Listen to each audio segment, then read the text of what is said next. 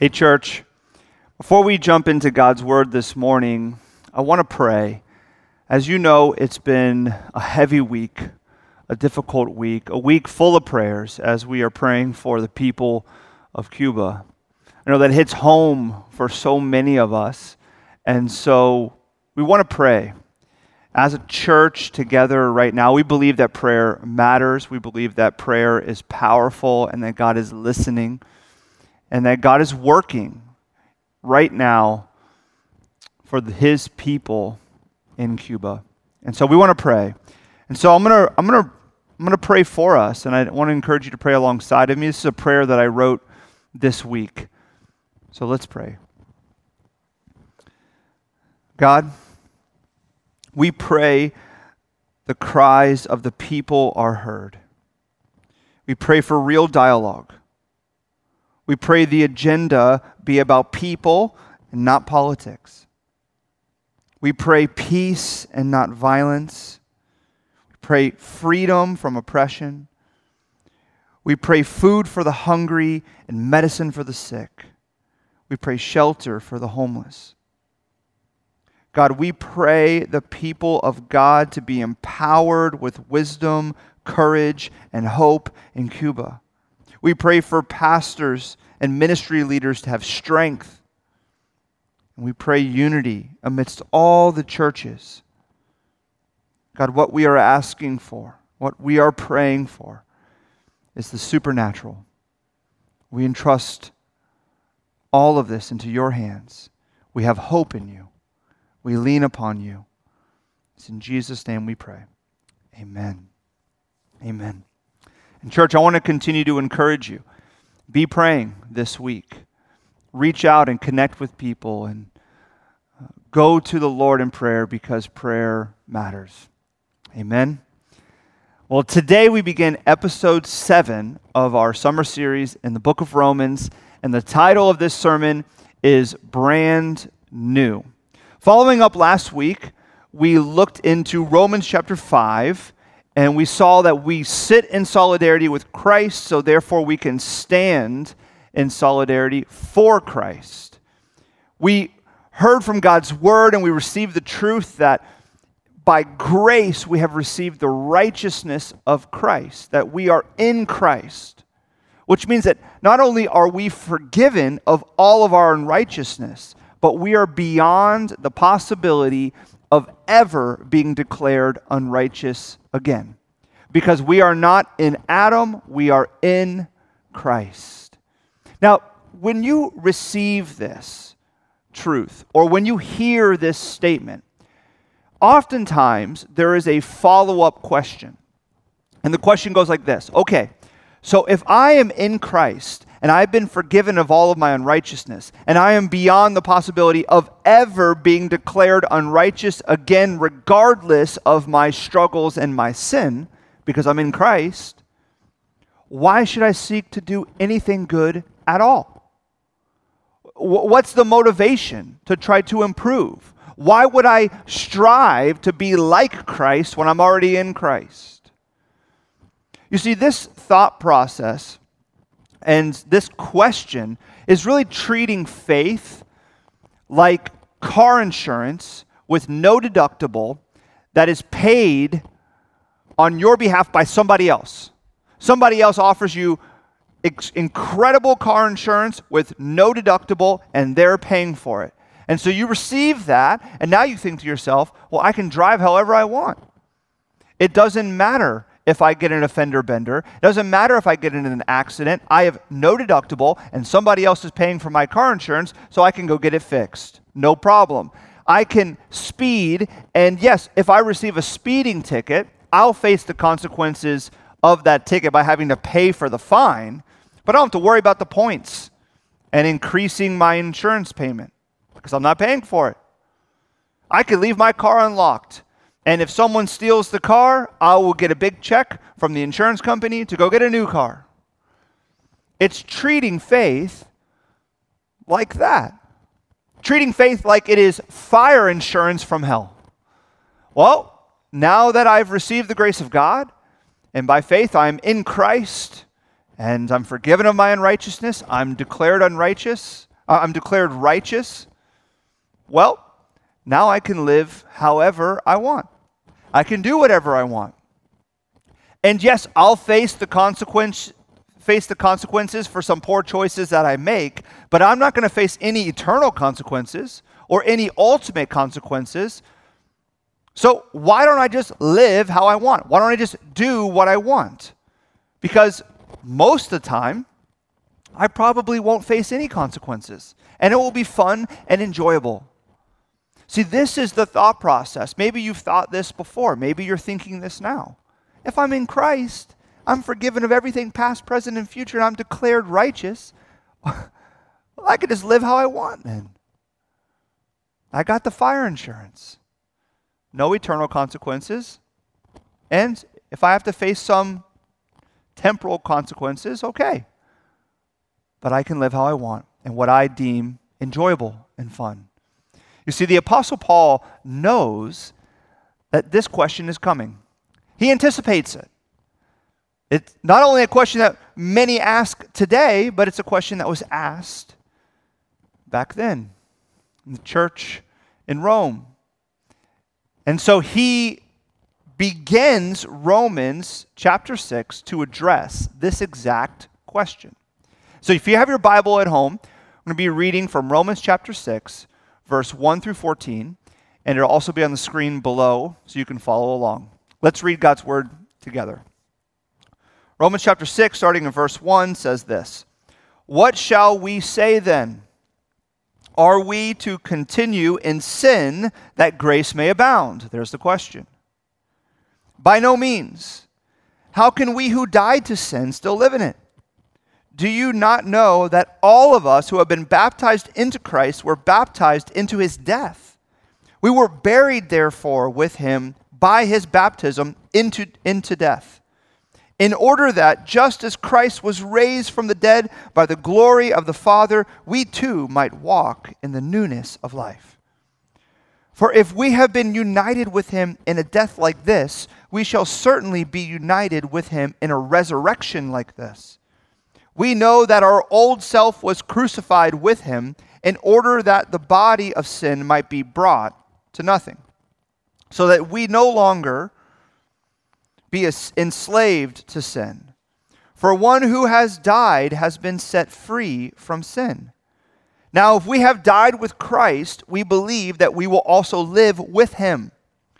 We know that Christ, being raised from the dead, will never die again. Death no longer has dominion over him. For the death he died to sin once for all. But the life he lives to God. So you also must consider yourselves dead to sin and alive to God in Christ Jesus. Let not sin therefore reign in your mortal body to make you obey its passions. Do not present your members to sin as instruments for unrighteousness, but present yourselves to God as those who have been brought from death to life, and your members to God as instruments for righteousness.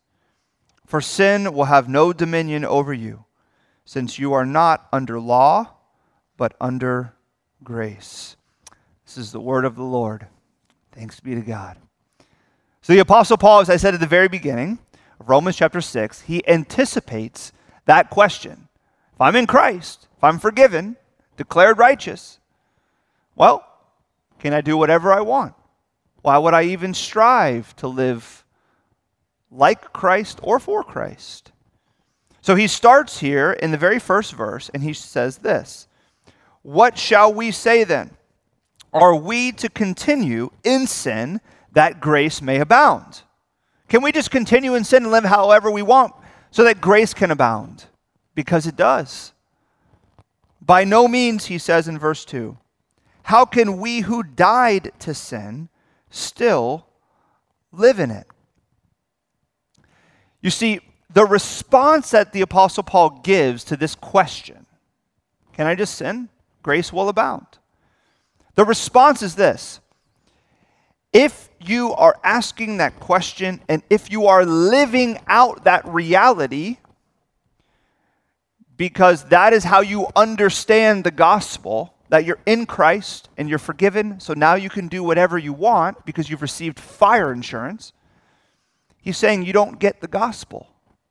You haven't really received the profound, transformational truth of the good news of Jesus Christ, because you would not deduce this. He says, if you're asking that question, if you think about that question, the response should be, by no means. Why? Because you have died to sin. His response is, your answer to that question, can you just live however you want, should be, by no means. Why? Because I've died to sin. So what does that mean? What does it mean that you have died to sin? Because it's foundational to this passage. It's foundational to this truth of being in Christ and why you're called to live for Christ and strive for obedience, because you have died to sin. You see, in the first 5 chapters, Romans chapter 1 through Romans chapter 5, the Apostle Paul is talking about what was accomplished for us by Christ. And here in chapter 6, there's a shift. He's now saying to us, not what was accomplished for us, though that is still present, but he's saying what the gospel does in us. How, when we understand what Christ accomplished for us, how that changes us personally, how it dramatically and profoundly alters our lives. We are no longer the same because of the experience of the gospel. And so he's saying here, one of those dramatic things that happens when you come to faith in Christ and grace abounds, you're declared righteous, is that you realize you have died to sin. So again, what does that mean? That you've died to sin? Well, here's what it doesn't mean. It does not mean that sin is no longer a part of your life, that it has no influence over you. You know very clearly, and I know very clearly, that that just can't be true, because we are continually tempted by sin. We all continually fall into sin each and every day. So having died to sin doesn't mean that sin no longer has influence in your life. It also does not mean that you are slowly moving away from sin, as if each and every passing day you're slowly leaving behind sin. He says you've died to sin, not you are dying to sin. Okay, so then he must be speaking about how we are no longer guilty of sin. We still struggle with sin, we're tempted by sin, it's a reality. So maybe what he's saying is that we're no longer guilty of it. We've died to it, so we don't face the consequences of it, which a large one is guilt. Now, that's true. Through faith in Christ, you are no longer viewed as guilty. You are forgiven. You're declared righteous. But he is not speaking about that here. Even though that is true, he's speaking and emphasizing what is happening in your life, how your life is profoundly altered, how it causes you to live different when you understand that you're in Christ and you've died to sin. Okay, so what does it mean that you've died to sin? Well, the clue is actually in the previous chapter. He gives a clue, and he's going to build upon that here in Romans chapter 6, and that comes from verse 17 of the previous chapter. Look what he says in verse 17 of chapter 5. For if, because of one man's trespass, death reigned through that one man, much more will those who receive the abundance of grace and the free gift of righteousness reign in life through the one man, Jesus Christ. You see, here he is speaking about this new power that you receive. That previously, before you were in Christ, when you were in Adam, as we discussed last week, sin reigned over your life. It was the guide of your life. It was the rule of your life. It was the master of your life. You were enslaved to it. But now that you are in Christ, you reign in life. You no longer have sin reigning over you. You now reign in life because you are in Christ. A dramatic difference, a huge shift, a new power you've received. He speaks about this new power too in Acts chapter 26, verse 18. We read this, that the gospel comes to people to open their eyes and turn them from darkness to light, and from the power of Satan to God. The gospel comes to turn them from darkness to light and from the power of Satan to God. That when the gospel comes into your life, when you receive that abundance of grace, there is a new power in your life. No longer the power of Satan and sin and death reigning over you. No, now you reign in life and you've received the power of Christ. So, when the Apostle Paul says that you have died to sin, what he is saying is that sin is no longer the master of your life. It no longer controls your life. It does not rule your life. It is not the guide of your life. You have a new power because you are in Christ. You now reign in life. You do not reign. You do not face the reign of sin over your life. Dramatic difference. You see, years ago when we were living in Fort Lauderdale, we had a house there, and when we moved in, we realized that there was an issue.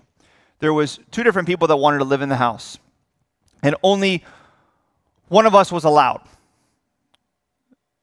And those two people were my wife and I. The other people, well, not really people, were rats. There were rats in the house. That was a big problem because they're not allowed in there. So they had to be kicked out of the house. So I actually kind of created this like rat suit that I wore when I went into the attic, and I had the mask and I had goggles because there was a lot of stuff in the air, and I got all those rats out of the house.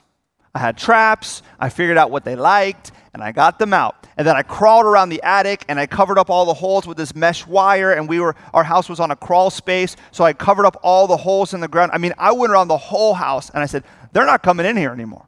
They're kicked out. This is not their house. This is our house. And they need to know that. So then I even put traps outside, like those little black ones that you see outside of buildings, just so they like double protection. This is our house, not their house.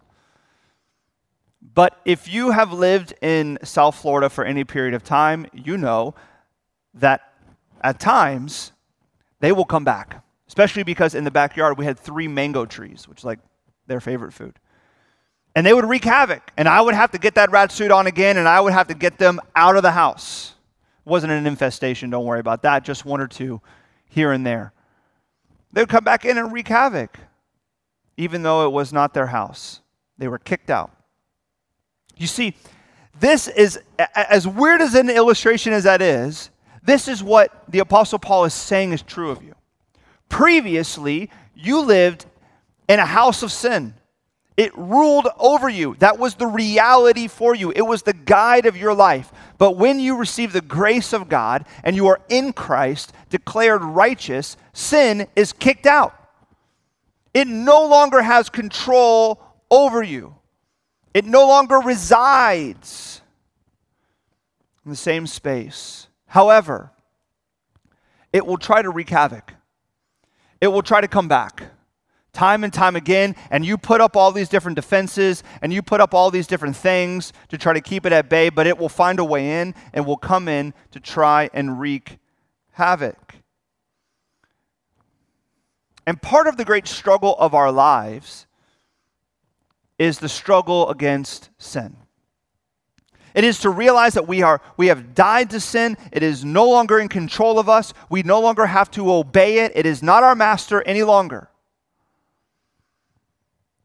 And yet, even though we know that, there are times we choose to let it back in. We open up a little space for it to come crawling back in, knowing it will wreak havoc, but we struggle with that. You see, here's the good news, that you are dead to sin. This is why this is such great news. Because you are dead to sin, it can be dead to you. Because you are dead to sin, it can be dead to you. The truth is that it no longer reigns over you. You do not have to obey it. It is kicked out. And yes, it wants to come back in to wreak havoc, and sometimes we let it back in willingly. But because it is dead to you, that can be true. If you are dead to sin, it can be dead to you. And some of you that have been struggling with a sin over and over and over again, you need to hear this. You are dead to sin. It can be dead to you. It can be dead to you. We have to flesh this out a bit. How have we died to sin? Because this is good news, that we're dead to sin, and it could be dead to us. But how do we die to sin? The Apostle Paul wants to develop that. In verse 3 through 4, he says this in Romans chapter 6. He says, "Do you not know that all of us who have been baptized into Christ were baptized into his death? We were buried, therefore, with him by baptism into death, in order that just as Christ was raised from the dead by the glory of the Father, we too might walk in the newness of life." You see, we believe that there are two sacraments. There's communion, Lord's table, and there's baptism. The Apostle Paul here is speaking about baptism, and he uses the word baptizo, which often references being drowned. So that's important to understand because he's speaking about a particular mode of baptism, the act of immersing someone under the waters. Now, he's not doing this to champion one mode over another. He's using this mode and speaking to this reality of immersing someone under the waters and pulling them back up because he's signaling to us what that act points to, namely, as we read, to the death and resurrection of Christ. You see, some of my favorite days of the year at Crossbridge are the days when we go to the beach on Saturday for baptisms. We've had 2 of them this year, and we've seen over 25 people baptized for the first time. And we have a 3rd one coming up in September. So if you're interested in being baptized and you have questions about that, reach out to your campus pastor. We would love to walk with you in that journey and baptize you. See, I love baptism days for many, many reasons. But really the main reason is because I have the honor and the privilege of administering baptism, baptizing people in the waters, immersing them in the beach, in the ocean, and pulling them forth. And every time that I baptize someone, I look at them and I dunk them under the water by saying, "You are buried with Christ." And then when I'm pulling them out of the water, I say, "You were raised with Christ." You see, I know that prior to that moment, they were justified before God. They were made right with God. Through faith, they are in Christ. Grace abounds over their life. They are declared righteous. I know that is true before the moment they are dunked in the waters. But when I pull them out of the water, I, time and time again, experience the Holy Spirit in a profound way that reminds me that this person is now walking in a new life. They are living a new life. They were buried with Christ, and now they reign with Christ. They are resurrected with Christ. And as the Apostle Paul says here in verse 4, when you understand that you have died to sin, that it no longer rules over you, and you were buried with Christ in his death, and you now are resurrected with Christ, so that you can reign in life, that your life is now new. You walk in a new life. You see, this reality provides something invaluable. When you hear this, it provides something invaluable, and that is clarity. Clarity on who you are and who you are to be. Who you are is a person who was buried with Christ and rose with Christ. You are dead to sin. You are in Christ, declared righteous. You have peace with God. You are forgiven. Grace abounds over your life. This is who you are, and it is who you are to be. You are to walk in that new life. Look what he says in verse 5 through 7. For if we have been united with him in a death like this, we shall certainly be united with him in a resurrection like this. We know that our old self was crucified with him in order that the body of sin might be brought to nothing, so that we would no longer be enslaved to sin. For one who has died has been set free from sin. You see, you are united to Christ in his death and in his resurrection. He says that your old self was crucified. It was killed. Your old way of thinking, your old way of living, the old power that ruled over your life, that's killed. That's crucified. It's no longer you. So every time that you sin and I sin, we are acting out of accord with who we are. It's not who we are. We are united to Christ. It's not really you. When you sin, you are going against who you really are.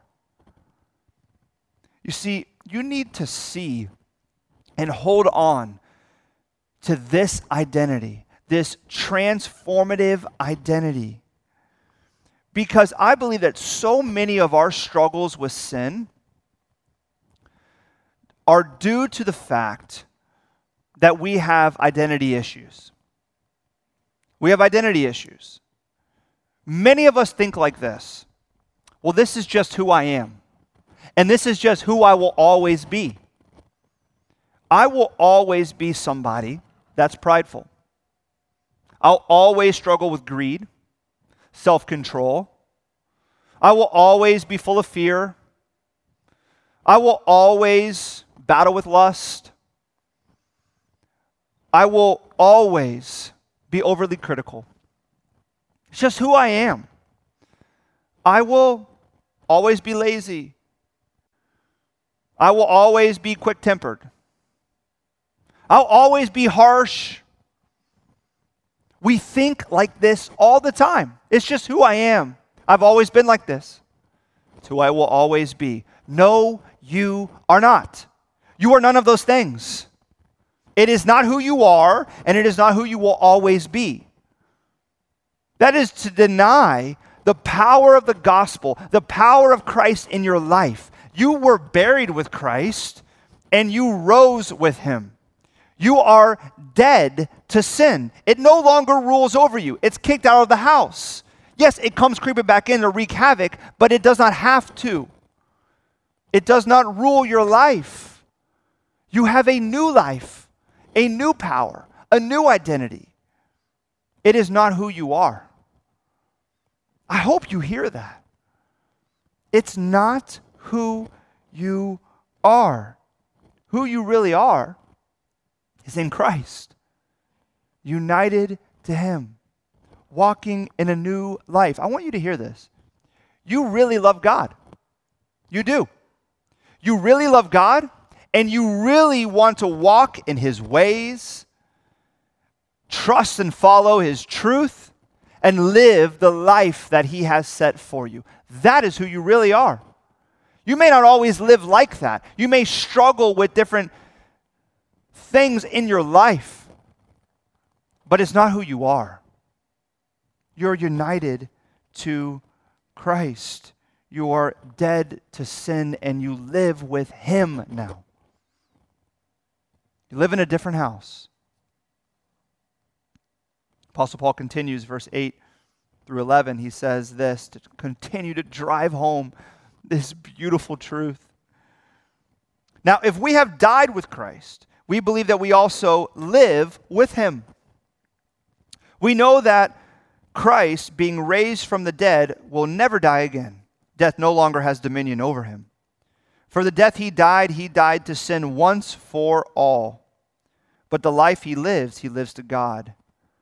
So you also must consider yourselves dead to sin and alive to God in Christ. If you have your Bible at home, underline that last verse. You must consider yourselves dead to sin and alive to God in Christ. He's repeating time and time again that you are united to Christ. That you're dead to sin, you were buried with him, but you are alive to God. You are resurrected with him too. You now live with him. You see, this is your right. This is your privilege. Through faith in Christ, as grace abounds in your life, you are dead to sin and you're alive to God. This is your right. But he says here that you must know that. You have to consider that. Consider yourselves dead to sin, but alive to God. You know, one of the things I loved in college was the cafeteria. The all-you-can-eat buffet each and every day. You could go and you could have pancakes and a chicken sandwich and french fries and ice cream and a salad bar and a shrimp cocktail. You could eat all of that in one sitting if you wanted. Sometimes I did. I loved the cafeteria at college. But there was a privilege that not everybody knew about. You only got to experience it if you asked for it. And that is, there was a pack and go option. Meaning, you could ask to take some food with you out of the cafeteria so you don't have to buy lunch or dinner. And I did this all the time. So I would go have breakfast or I would have an early lunch, and then I would ask Miss Mary to make me some sandwiches, and I would take them for the day. But very few people knew about that privilege, that you could ask for food to be packed up and you could take it with you. Save a lot of money. You see, through faith, as grace abounds in your life, what is true of you, officially true of you, is that you are dead to sin. It no longer rules over you. It is no longer your master. But to experience the privilege of being alive to God, you must consider that. You can miss the privilege. It can be officially true of you. You are dead to sin and alive to God, but you can miss the privilege, the experience that is afforded you by the good news of Jesus Christ. It must be lived out to be enjoyed. You have to consider yourself this way. You know, last month we celebrated Juneteenth. And Juneteenth is the celebration of freedom, the Declaration of Freedom that was brought to all of those that were enslaved in Texas. Celebrated because on June 19th, 1865, the Union troops finally made it to Galveston, Texas. And they declared that everybody enslaved was now free. Now, that was true of all of those people 2 years prior. But they didn't know it until they heard it and considered it. And after they heard it and they considered it, there was another action to take, which was to pack up your bags and leave that place that you have resided your whole life and go walk into a new life of freedom. See, this is what the gospel should be like in your life. You hear that declaration of freedom, that you are forgiven, you are declared righteous, you are in Christ, you are dead to sin, it no longer reigns over you, and now because you are buried with Christ and you rose with Christ, you can live alive to God. You have to consider this, and then you have to pack your bags and move on to your new life. Because that privilege is afforded to you to move on to your new life. So you can easily answer that question that the Apostle Paul says at the very beginning of this chapter. What shall then we say? Are we to continue in sin that grace may abound? And your answer is, by no means. I'm dead to sin. I'm walking in a new life. I'm dead to sin and it's dead to me. I live different now. I live different now because it no longer is my master. I'm free. I am in Christ. See, as we navigate this world, and as we navigate our lives, and all of those temptations that are seeking to wreak havoc, that we feel the attraction to and the pull to because sin is around every corner, and it wants to bring destruction into our lives. It's like sirens calling out upon the rocks. The song sounds good, and so we start heading that way until we realize that our ship has just run upon the rocks and we are now sinking. You see, when you hear this truth that you are dead to sin and alive to God, you know that you do not have to listen to that song anymore. You can avoid it because you know what the peril that lies in that direction. It no longer has mastery over you. You're free to live alive to God. So with all of this in mind, the Apostle Paul closes in verse 12 through 14, and he says this to us. Here's our charge. Let not sin therefore reign in your mortal body to make you obey its passions. Do not present your members to sin as instruments for unrighteousness, but present yourselves to God as those who have been brought from death to life, and your members to God as instruments for righteousness. For sin will have no dominion over you, since you are not under law, but under grace. Let me say that again. What we read there in verse 14. You are not under law, you're under grace. You are not under the law, you are under grace. Even at home, you can give an amen there. You are not under the law, you are under grace. Sometimes we forget this, that we are not under the law, we are under grace. And we forget it in our daily lives, how we live. We think that the battle against sin is really about saying, don't. Don't do this, don't do that. That's how we live in this new life. We just are looking for ways to say, don't do this and don't do that. Now, we see this in many ways, but one way that I think is kind of famous inside and outside the church is with the restriction that some Christian communities place on people in regards to alcohol. Don't drink alcohol. And the justification is that you should not drink alcohol because it leads to drunkenness. Now, there are plenty of great reasons to not drink alcohol. You don't like it, you know yourself and you have an addictive personality, you're fearful that you may not be able to be self-controlled, there's family trauma associated with alcoholism. health reasons, or maybe just because you don't want to.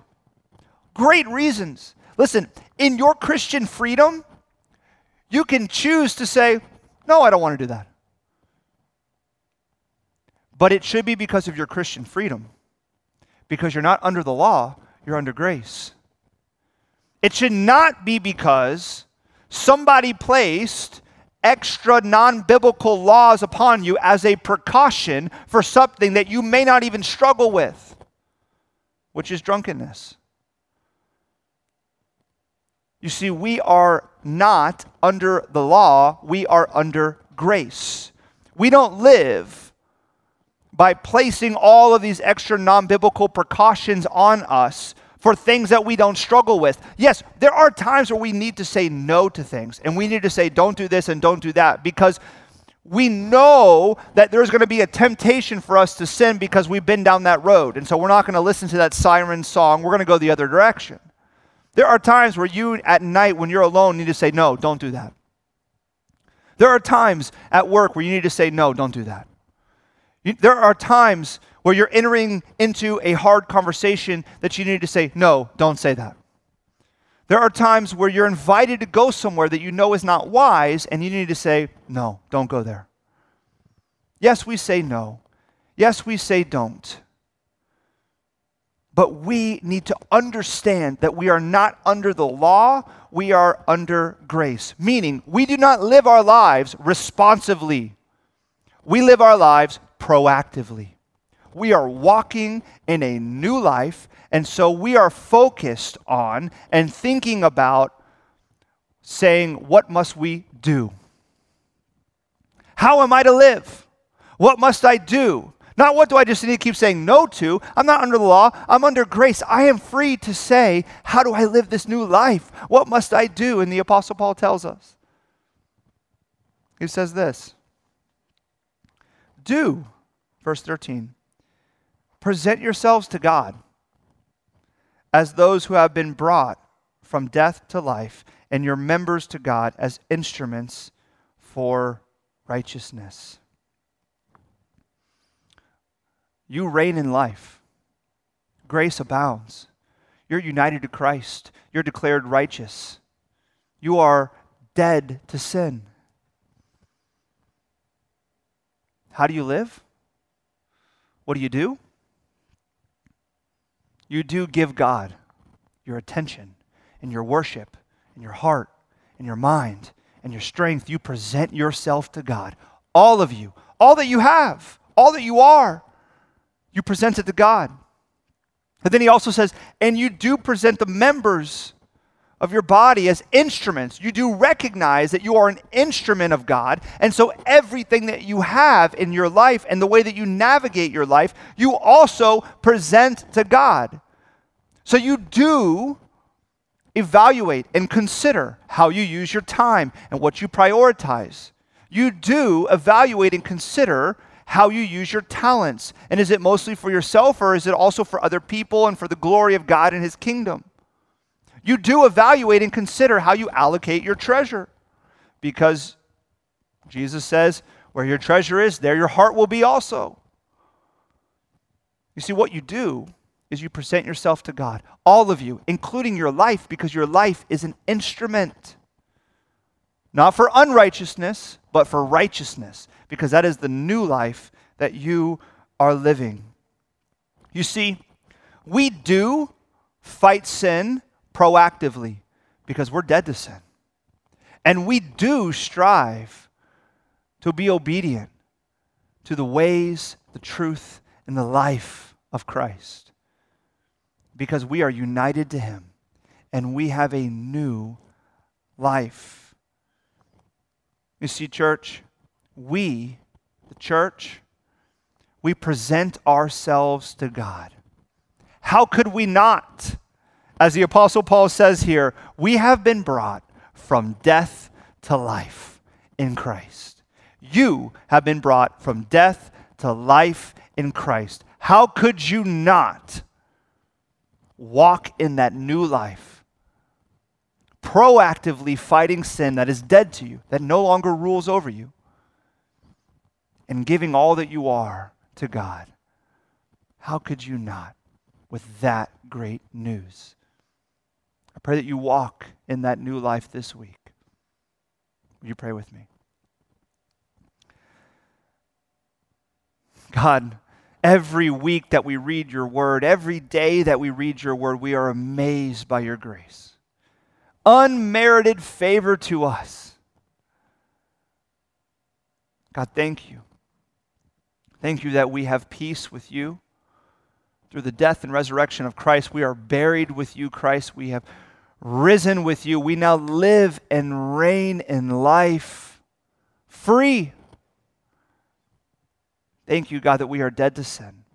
It no longer is our master. It no longer rules over us. We can live alive to God, which is our right and our privilege. God, give us that vision. Help us to understand that that is our identity.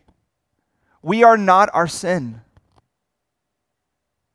We are forgiven and made righteous. We are in you, Christ. Who we are is so different than how we see ourselves. It's how you see us. May we walk in that life, presenting ourselves, all of ourselves, to you. How could we not? It's in Jesus' name that we pray. Amen.